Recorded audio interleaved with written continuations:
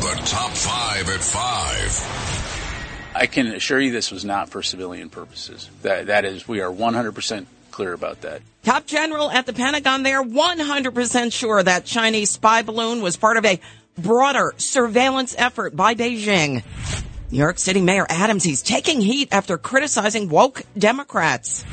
2 students and an adult shot outside a charter school in Williamsburg, Brooklyn.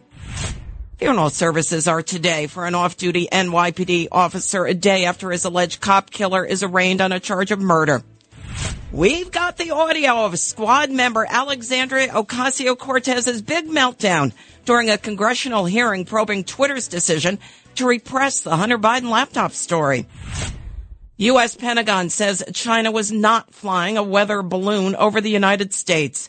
The top spokesperson at the Pentagon, General Pat Ryder, insists the balloon the U.S. shot down over ocean waters on Saturday was, in fact, a Chinese spy balloon. Based on what we know and have observed about this balloon, it is a surveillance balloon. It was an intelligence collection capability. You know, a question I would ask myself is if, in fact, it was a civilian balloon, a weather balloon, and it was approaching a sovereign nation about to enter their airspace, a responsible nation would have put out some kind of public statement saying, hey, heads up, this is heading your way. We just want to let you know. The PRC did not do that. General Ryder also said there have been 4 previous balloons that have gone over U.S. territory. He said the balloons are part of a larger Chinese surveillance balloon program ongoing for several years. U.S. military still working to recover debris from the airship.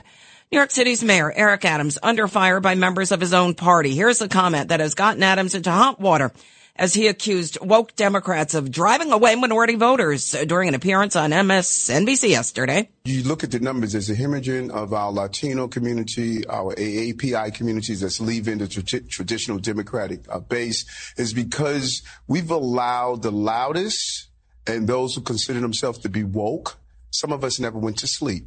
And we hear and speak directly to people. And I think the party is now understanding that we have to speak at those issues that are important. Tony Malone, a spokesperson for the New Kings Democrats, a left-leaning faction within the Brooklyn Democratic Party, questioned why Adams would echo Republican rhetoric. He said, no arrests this morning after 2 students and an adult were shot outside Williamsburg's Charter High School on Verrett Street in Brooklyn yesterday afternoon.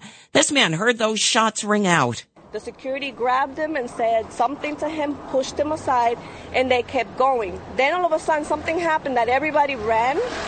They ran towards somebody in the middle of the intersection, and then you just heard like 3-4 shots. All 3 victims, a 37-year-old man, a 15-year-old girl, and a 17-year-old boy, all expected to survive. Police say the NYPD received a call of a large fight involving approximately 15 young males prior to that gunfire. So far, no arrests. The funeral for slain off-duty NYPD officer Ardid Fayez, a father of 2, is today. His alleged cop killer was in court yesterday. The suspect in the murder of the off-duty officer Ardid Fayez was arraigned in Brooklyn court Wednesday morning.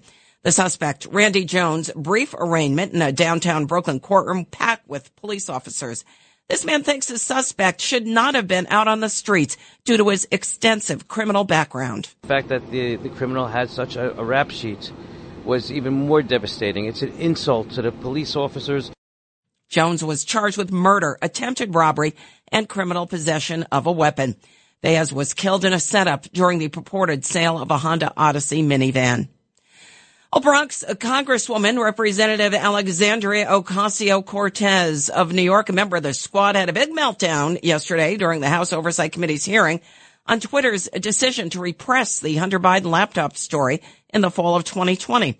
As first reported by the New York Post, AOC called the story half fake. It's just an abuse of public resources, an abuse of public time. We could be talking about health care. We could be talking about bringing down the cost of prescription drugs. We could be talking about abortion rights, civil rights, voting rights. But instead, we're talking about Hunter Biden's half-fake laptop story. I mean, this is an embarrassment. On Wednesday, House Republicans questioned Twitter executives who made that decision to censor the New York Post story on Hunter Biden's laptop in the waning days of the 2020 presidential campaign.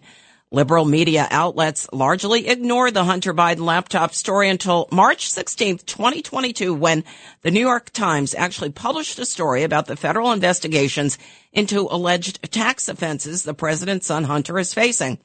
The Washington Post published its report about Hunter Biden's multi-million-dollar financial ties to the Chinese energy company CEFC, China Energy, days later. CBS, NBC, and CNN then all released reports verifying the laptop throughout the year as well. It's the WABC Early News on 77 WABC.